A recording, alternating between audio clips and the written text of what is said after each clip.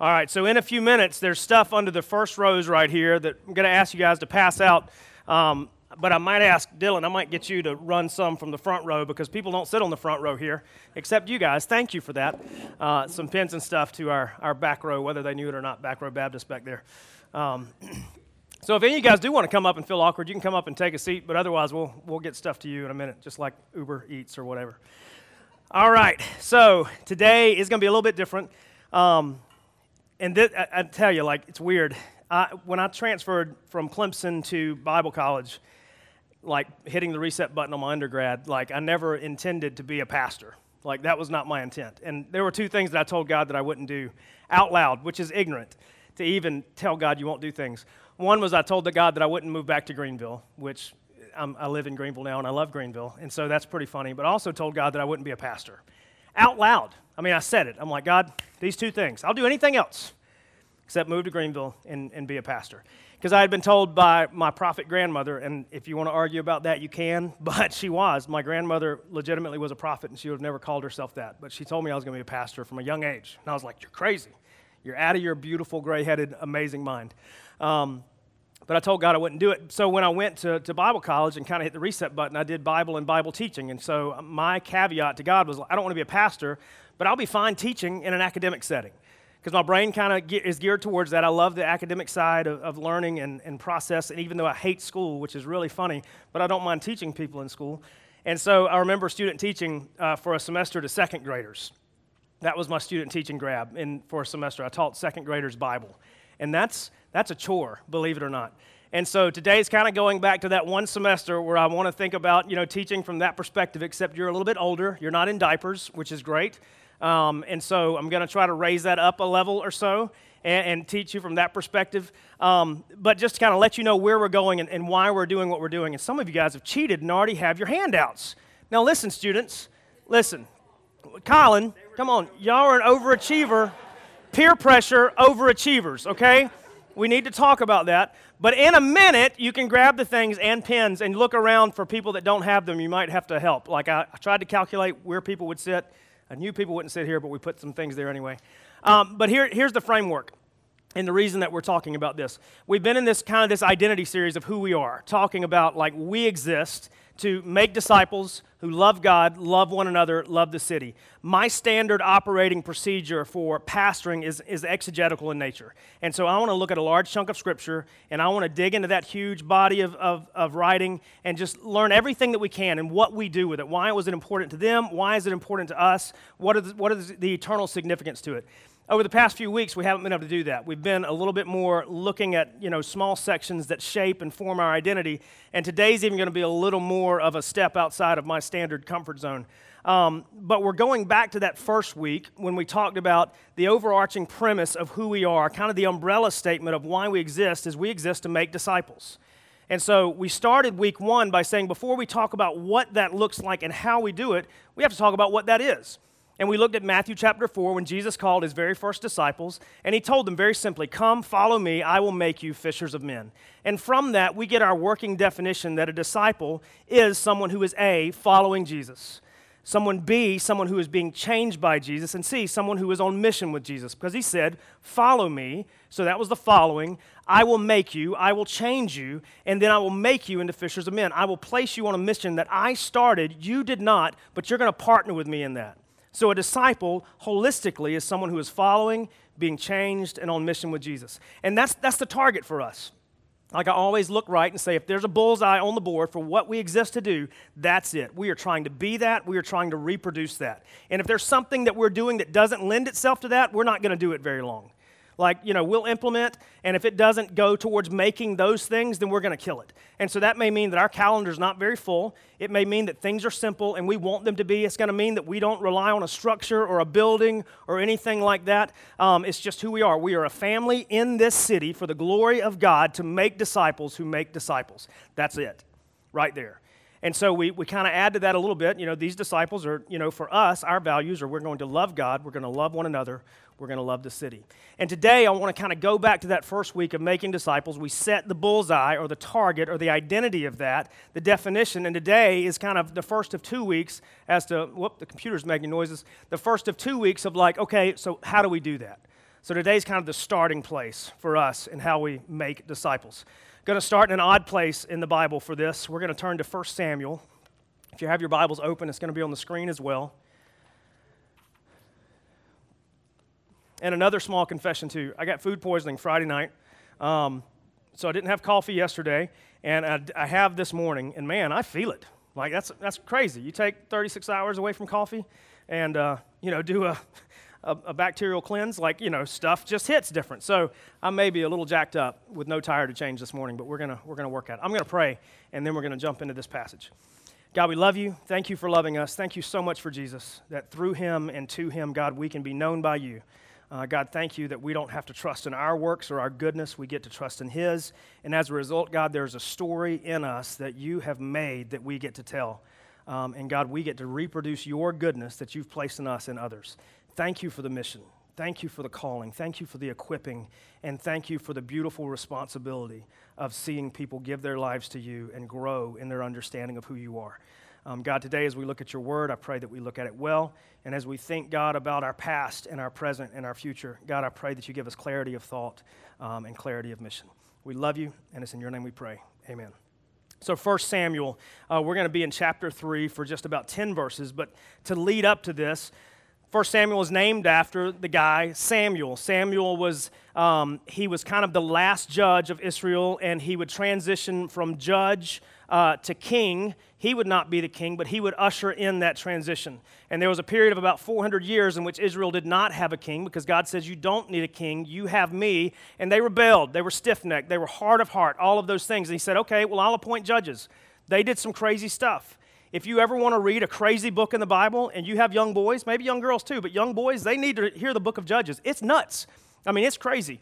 Read through that. And so Samuel would be a priest and a prophet, and he would also be that guy who would usher in that change. The first king, who would be Saul, which had dramatic failure, ultimately would lead to David. He anointed both. But before that, there was this woman named Hannah. She would become Samuel's mother. Hannah was barren. She had no kids. And she just declared to God, she was like, God, if you give me a child, I will lend him to you. I will loan him out or give him to you. And that's what happened. We see at the end of chapter 1, beginning of chapter 2, we see that she did finally become pregnant, and she took the child to Eli, who was this priest in the temple during a very quiet period for the people of Israel, and she said, look, here's my son. Raise him. He is God's. I am trusting you to instill in him everything that he needs to know, everything he needs to do. I'm giving him back to God. So she prayed for a child. God gave her a child, and she immediately gave him back to God. And so then in chapter 3, this is where we find ourselves, and I'll point out why all of this makes sense in just a minute.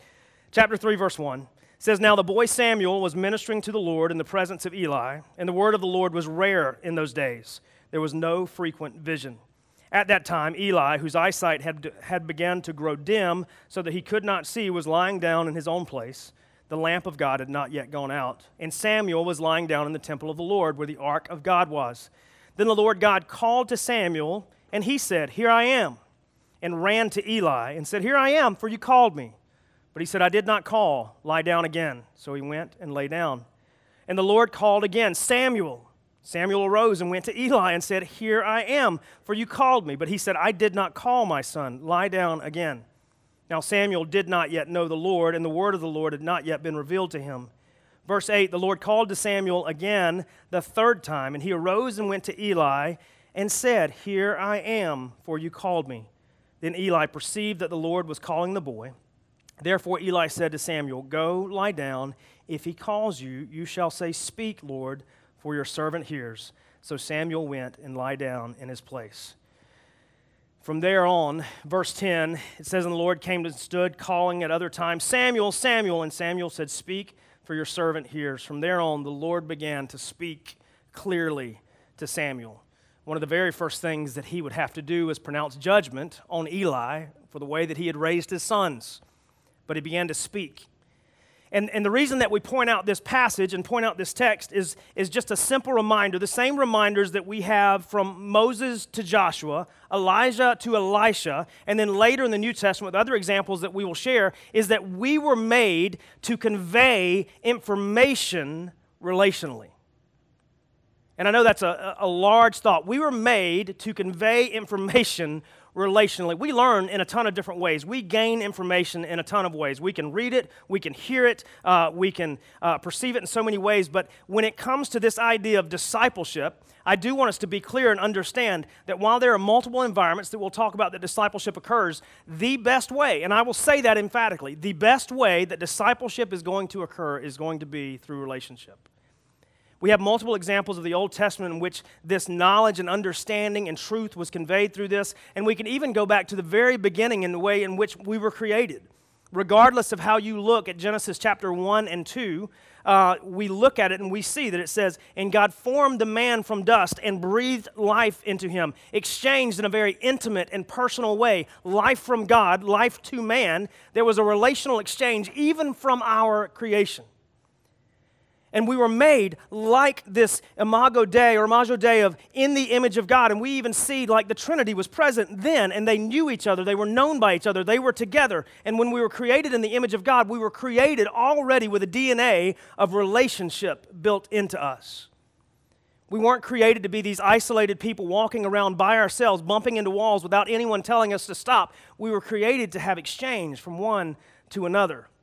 And we see that truth is conveyed throughout the Old Testament into the New Testament from one face into someone else's ear, over and over. In this particular case, we have the example of Samuel to Eli. In this case, like a very real-world example, Eli, unless he was there, Samuel would not even known that it was the voice of God speaking to him. He needed someone else who had had time with God, who had that time in the saddle that we talk about with God to actually say, "Look, I know what's going on here, and you keep waking me up. Would you please stop?" It's God that's talking to you. And the reason that Eli knew because Eli had heard it. Eli had heard about it. He knew what it was when he came. And so Samuel just needed that one other person that had been with God longer, that actually knew him to say, "What you're hearing, what you're experiencing, this is God.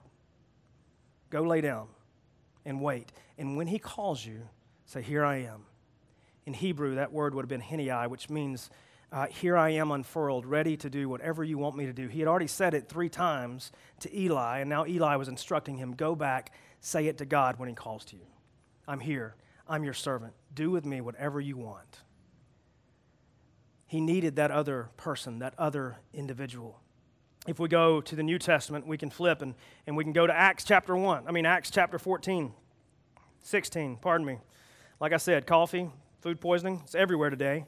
Acts chapter 16, verse 1, probably our best human-to-human example of what discipleship in the New Testament looks like, begins in Acts chapter 16. Paul came also to Derbe and Lystra.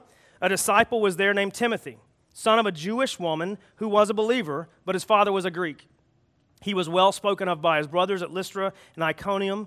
Paul wanted Timothy to accompany him, and he took him, circumcised him because of the Jews who were in those places, for they all knew his father was a Greek, and they went on their way throughout the cities.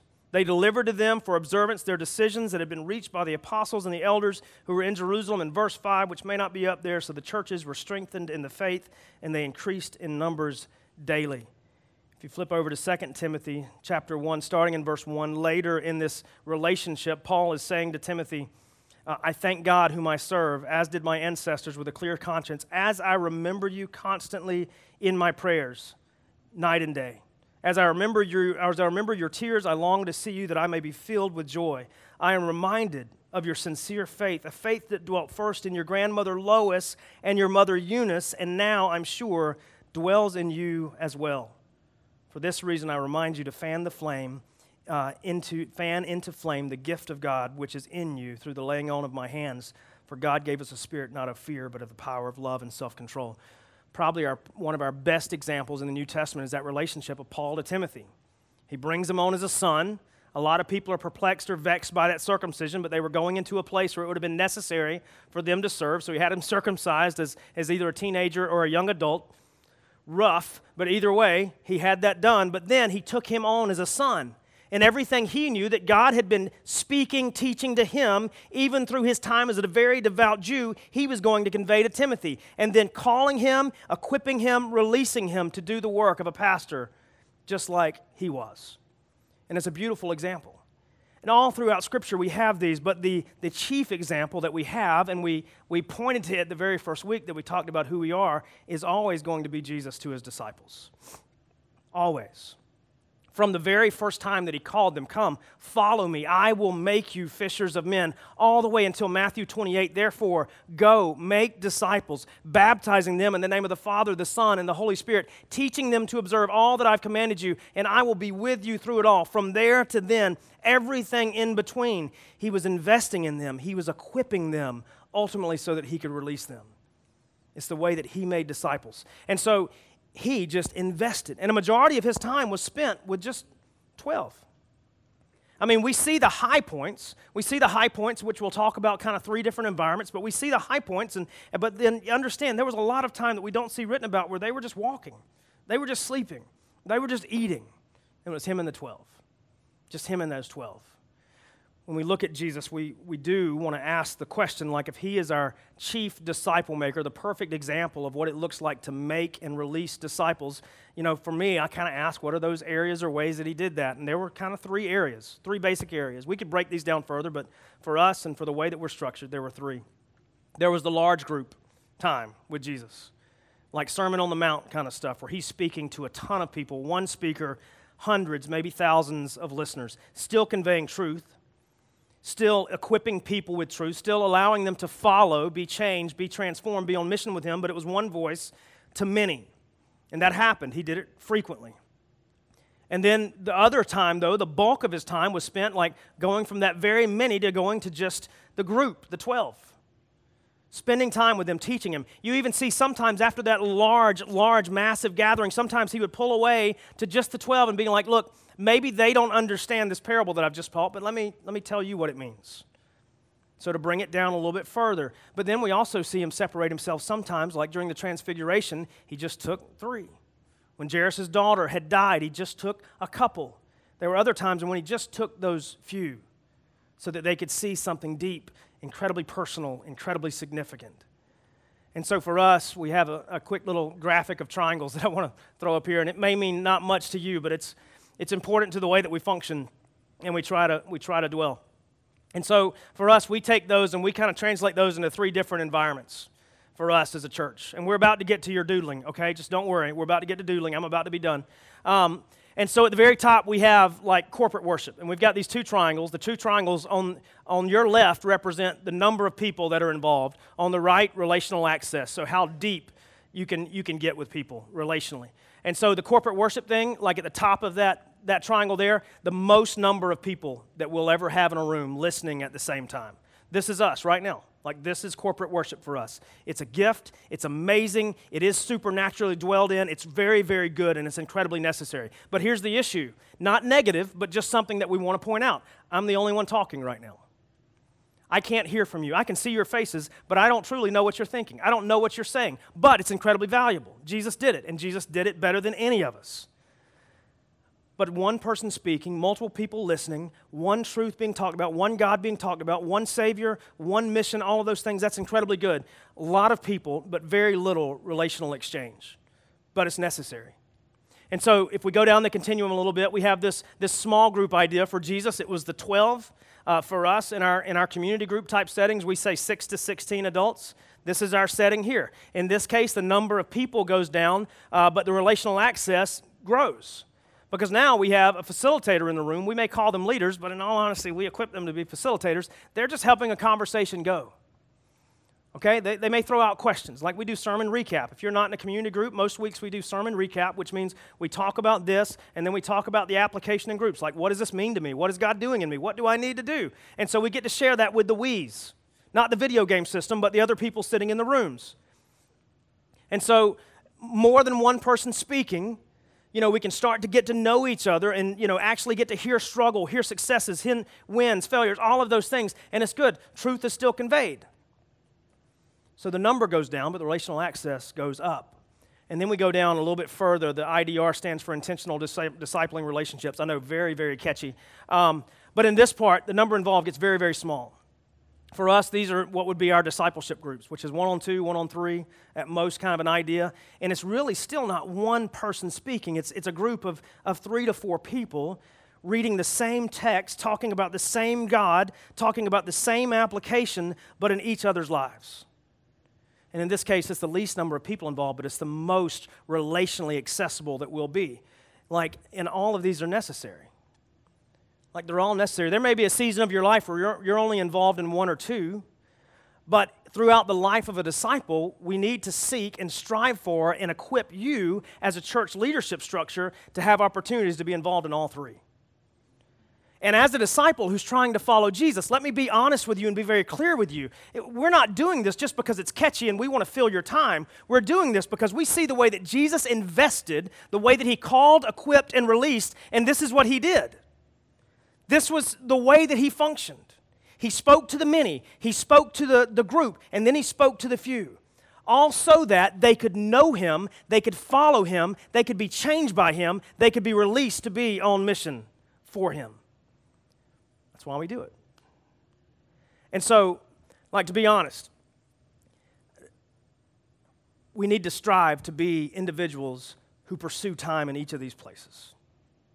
Just to put that out as a charge for each of us as individual followers of Jesus. And as a church, we need to make sure that we're doing everything in our power, everything in our capability, everything in our well-intended plans to make sure you have opportunities to thrive in each of these.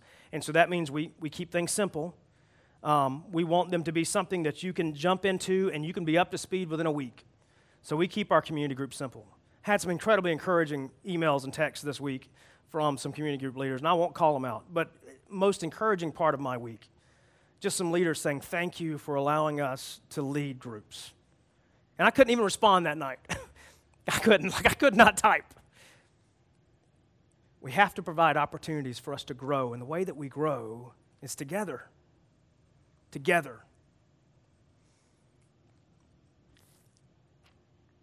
So this is what I want us to do. Go ahead and pull out your sheets. You're going to look at the incredibly complex line first. The almost blank side with no words on it at all. If you're sitting in the back, Dylan's going to run some pens and some papers back to you. There's 1, 2, 3, 4, 5, 6, 7, 8 adults back there. Christine's even coming up to be super helpful. You rock like Van Halen. Sammy Hagar Van Halen, by the way.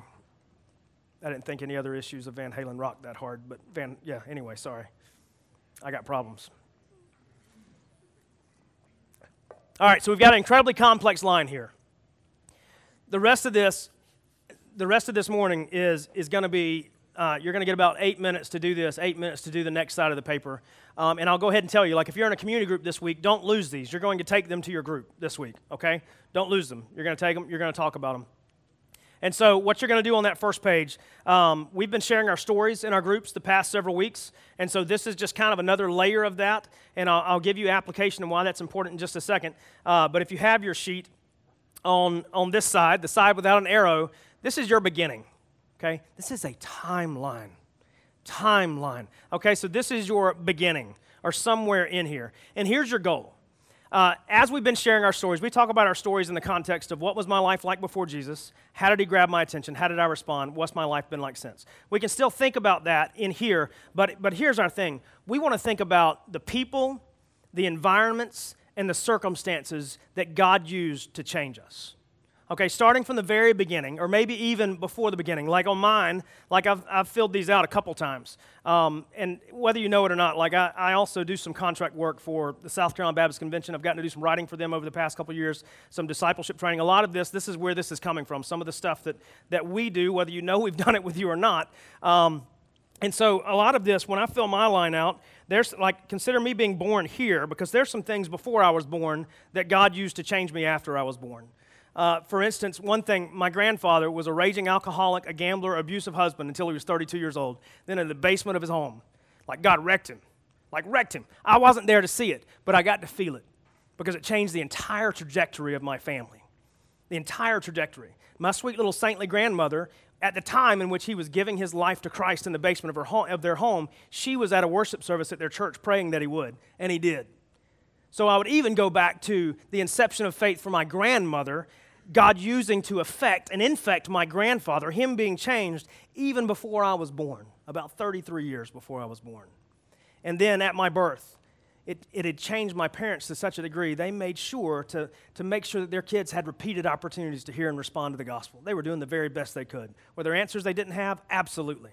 But they were working hard. And so some point after here, about the age of 6, no doubt, I gave my life to Jesus because of the work of my parents in my life, because of the work of my grandfather in their life, because of the prayers of my grandmother for him in his life. See? So I'll start. And so I would write down my grandfather here. And then I would write down my parents and nightly devotions that we had in our home. And then if I went a little bit further, I would write down like Tony Qualkenbush, who was my youth pastor. That guy was hard on me, and I needed it. He was tough on me. I remember several conversations which he called me into his office, and I never wanted to hear those, but it was necessary because I was a legalistic 16-year-old that thought I knew everything, and I knew nothing. And he had to correct me. He could correct me because he was a legalistic teenager that Christ had changed and renewed, so he knew what to look for. So Tony Qualkenbush. And then circumstances. FCA, when I was at Clemson, was pivotal for me. Got involved in small group Bible studies with guys like Tony Pesci and people like that spoke truth into my life in small group settings. And then just moving down the line, all of these things. So there were people, there were circumstances, there were all those things. So for the next 7 minutes, as the music plays, that's what I want you to do. We tried to do the thickest cardstock we could do because we didn't want to buy 150 clipboards. Sorry about that. And so you're just going to start at the beginning or before the beginning. Write down the people, the events, the circumstances that God used to bring you where you are today. That's all. We'll reconvene in about 8 minutes, 7.5. Hit that music.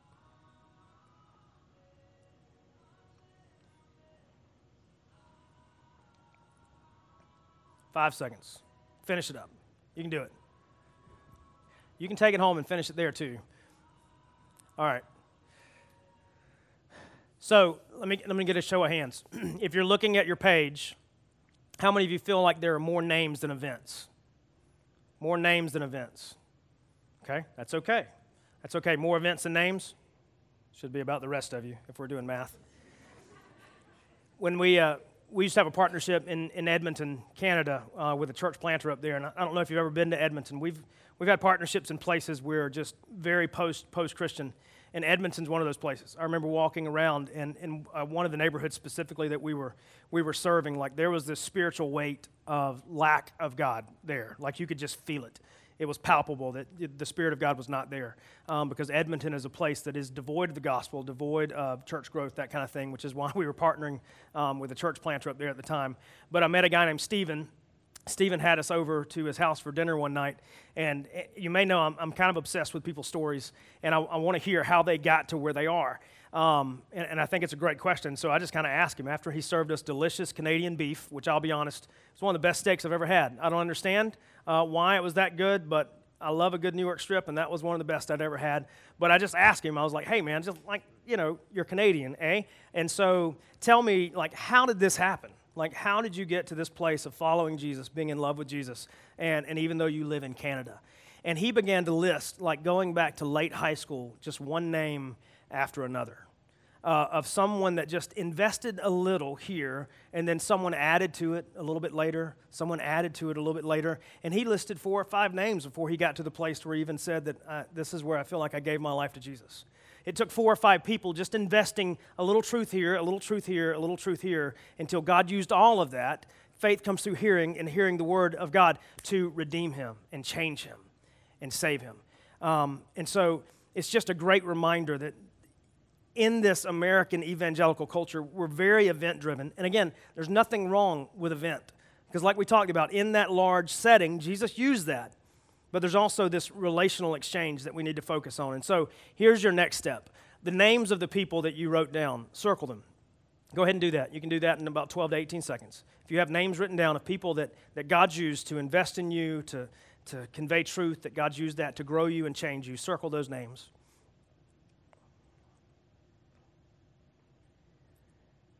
And just as a quick mental exercise, what would your life be like if those names were missing from your life? What would your life look like if those names were missing from your life? If they had not conveyed that, maybe that single line of truth that you needed to hear, or that week or month or year, however long it was, what would your life look like now? And I know that's hard to answer, but I can give you the short version. It'd probably be a lot different. It'd probably be a lot different. Every time I do this, I'm convicted to do something, and I'm going to kind of push you to do it. You don't have to, okay? It's optional. I can't make you do anything.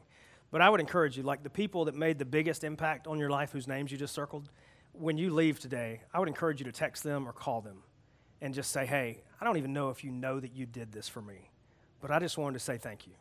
My life is different because of you. Maybe just shoot them a text or an email, something like that.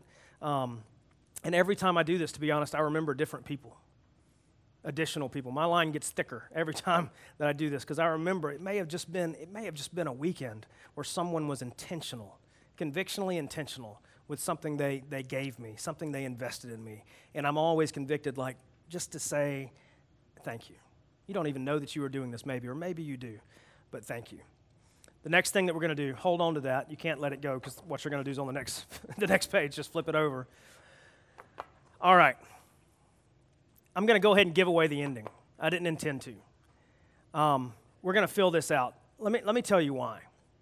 Here's the why. You're about to write down names of people that are in your life that are already there. And not the country song already there because it's incredibly cheesy. I got a lot of references today. I'm sorry. Those aren't illustrations. That's just ADD. You're going to write down names. And here's the reason why.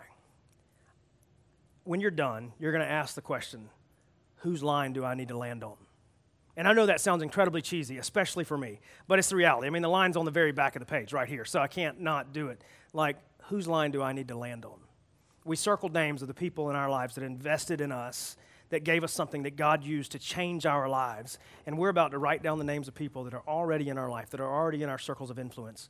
And at the end of it, I just want us to ask and be honest, God, who do you want to use me to affect? Not for my glory, but for yours. Not for my eternity, but for theirs. Who do you want to use me to affect? And so this is the way we're going to do it. So not a bullseye, but this innermost circle right here, you've got some blanks right here. And these are your closest earthly relationships. If you have a family, if you have a husband, wife, and kids, those are going to go in that those first three blanks. If you have more than three in your house, that's fine. Add a line. But your closest earthly relationships, like the people you know best and the people that you know best, write those in that first blank. Okay? After you do that, this next level, top left of your page, top left of your page, those are going to be just that next level out. Maybe not the closest people you have, but the people just outside of that. Who are they? What are their names? Okay, and you're going to do basically like 4 levels of this. Okay, super close, and then the next is going to be like what we would typically call our neighbors. We talked about neighbors last week to a degree, but these are just going to be your neighbors in the sense they may be literally your neighbors. You know their names, you know a little bit about them, you have a bit of a relationship with them. You're going to write them here. And then this last blank, these last blanks here, these are going to be the people that you keep running into, but you just really don't know them very well. There's a chance of a relationship there, but it's not there yet. Who are they? Who are they?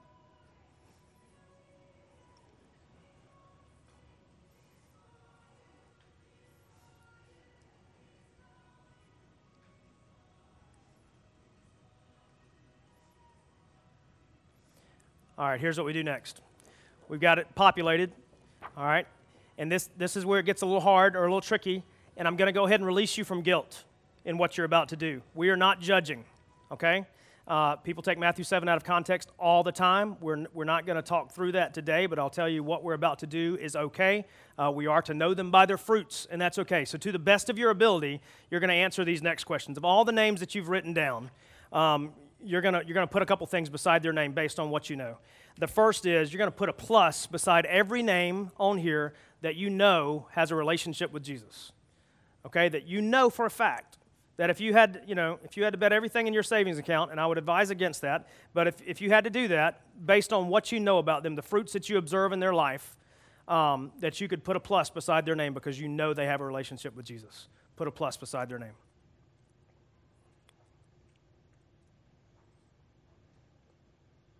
Don't stretch, because if you're like, I don't know, there's going to be a mark for that too. So just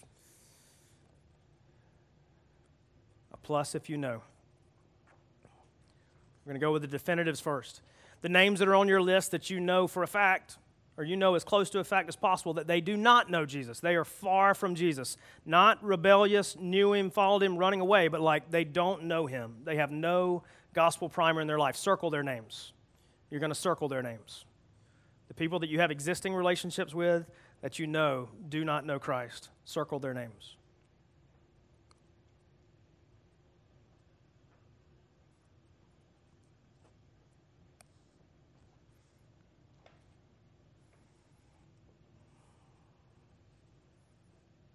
And the last one is just a question mark. Believe it or not, that means I don't know. I don't know. Maybe, maybe not. I'm not sure. Put a question mark beside their names. These are for the people that don't know what to order when they go to a restaurant. It takes a little too long. Very comfortable with question marks. I'm kidding. They're okay. Question marks are all right.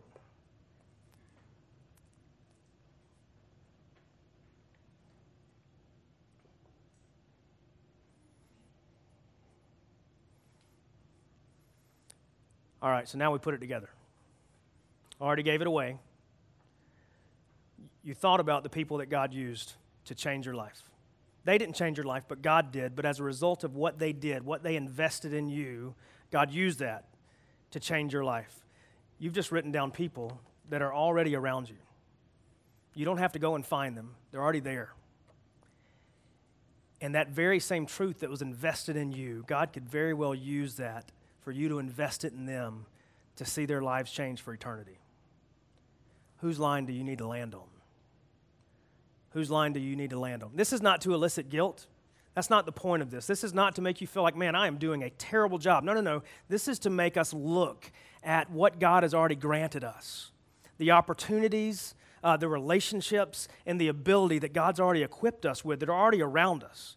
Sometimes what it takes is for us to take what's normal and to make it intentional. To take what's normal and make it intentional. I know that about 75% of our people that are sitting here on standard Sunday mornings are involved in a gym. Like, I already know it. Like, if we did a fittest of the origins contest, it would be a mess, and somebody would get killed. I mean, it would be bad. And that's okay. But this is what I know because I've lived in gyms my entire life. Like, that is my first space. Like, I know gyms. Like, I know that language. I love the smell. Like, I love going home with rust on my hands. Like, I need that and I crave it. It's my best place for iron induction is that. But I also know this. Some of my deepest relationships and the people that I know best are the guy that was squatting beside me. Because we talk. You know, if you're in the powerlifting world like I am, you're guaranteed 3 minutes between sets. And in that time, when you're breathing heavy after a 3-rep set, you have time to talk in between heavy breathing because we're in such great cardiovascular condition. And so that's okay, but there's a relationship there. There's a guy currently at the gym that I work out at, and I didn't mean to mess him up, but 6-8 months ago when I started getting back in the gym after some accident stuff, like God had placed him on my heart, and he's a huge, massive man of a man. Like he looks like a Viking, and I'm not. And he just kind of came by and he asked me how I was doing, and I was like, man, I'm doing well. I said, but I'll be honest. I said, I've been praying for you and your wife. And he just went white. He's not a Christ follower. Doesn't know Jesus at all. He's like, why? What's wrong? And I'm like, dude, nothing. I'll be honest. Like God placed you on my heart, and I just felt like I should pray for you, and I didn't even know what to pray, but I've just been praying that God would take care of you and your family, and I've just been praying that you're well. And he was just like, he didn't even know how to take it. He didn't know how to do it. And he was still scared. And he walked away and he kind of doubled back. He was like, are you sure everything's okay? I'm like, I'm sure everything's okay. But I just want you to know that I'm praying for you. And that relationship's already there. I didn't have to go fishing for it. It was there as a result of the things that I pursue, the things that I enjoy, the things that I chase. If you have kids that play baseball and soccer and football, you're surrounded by other parents that are yelling, probably louder than you, at the referees. They're there. And you have an opportunity to speak to them in between breaths. You've got that. Like there are people already in our lives that need to hear about the hope that Jesus has placed in us through him and only through him. But in order for that to happen, number one, we have to see them like Jesus. We have to look at them and see that they are a human made in the image of God that deserves the same effect that we have to love our neighbor as ourselves, to want ultimate good for them the same way that we want it for us. And that is, like we talked about last week, that is Jesus. But there's also people in your life, you may have put a question mark by their name. You may have put a question mark because you're like, there are some evidences there, but I'm not really sure. They need the same truth. They need the same truth. It might just be a bit different. It may just be asking a question. Hey, I just wanted to share my story with you, and I'd like to hear your story. And upon hearing their story, you might be able to fill in that question mark, whether or not they do know Jesus. And if they do, that's great, but maybe they need to understand the way in which you've matured through Christ, and you get to invest that through them. It's still discipleship. And maybe even those people that you put a plus beside their name, you know them, and you love them, but you also know that maybe they're struggling with a sin that God's given you victory over. That God's given you victory over. You haven't earned victory, but God has. And so maybe you just need to sit with them, talk with them, be like, look, hey, I've heard you say this in community group. I've heard you say this at the gym. And can I just share with you what that's looked like in my life? Can I just share with you how, number one, I saw it as sin. Number two, how I dealt with it through Christ and through Christ alone, and how he's given me victory over that? Can I help you with that? Can we meet on a regular, can we grab coffee, good coffee, on a regular basis that costs me something? Can we just meet and talk through that? Maybe it's as simple as that. But the truth that God has placed in you, he doesn't place it in you just for you. He doesn't place it in me just for me. He places it in here for the us, for the we, the family, for this organized organism that we are called the church. That's why it's here. So here's what I would challenge you to do this week. Number one, hold on to these. Take them to your community groups this week. You're going to ask questions and talk about these. But I would encourage you, the names that you circled, those that had this huge, massive impact on your life, like reach out to them this week and thank them. Thank them. Maybe even say, look, I would love to, can I just, can we meet for breakfast? I'd love to talk to you. And just convey to them what God did through them investing in you. Thank them. But the people on this side, just start to pray for them. Start to pray for opportunity. Start to pray for boldness. Start to pray for your intentionality, and start to pray that God could do what only he could do, that he could change their lives. Not so that you could brag about it, not so that you could put a notch on your leatherback Bible, but just so that you could know that God changed someone's eternity because the truth that he invested in you, you invested it in someone else. And that's discipleship. That's what it is. It's us taking what's been invested in us and investing it in someone else. It's not complicated. It's just taking what we already do and just making it a bit more intentional and asking God to take control over it. That's it. And I'll give this away too. Every one of us who have been changed by Jesus are capable, equipped, and called to do it. Everyone. Everyone. None of us escapes that responsibility. So this is what I would like for us to do before we just kind of have some announcements. Look at this, and this morning just pray for one name on there, regardless of what mark they have beside their name, regardless if you put a plus or you circle their name or you put a question mark.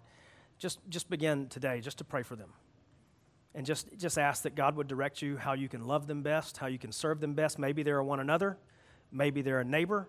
Either way, how best you can love them, what that looks like, and then I would encourage you tomorrow. Pray for them again. And then on Tuesday, pray for them again. Wednesday, Thursday, you get the point. Begin to pray until God just says, this is what you need to do. This is what you need to do. Let me pray, and then we'll have some announcements. God, we love you. I love you. Thank you, God, for changing my story through people. Through circumstance, yes. Through events, yes. But through the people. Those people who I know that my life would not look like it does without them. God, because you used them. You called them, you equipped them, you released them, and you enabled them, God, to share the hope that they had with me. God, I thank you for them.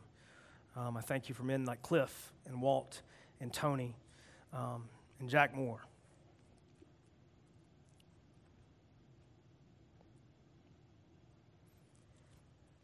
I pray for this organized organism of origins. God, I pray that we would see that this faith that you've granted us is not an accident. It's not private. God, it's the hope of all mankind. It's the hope of all mankind.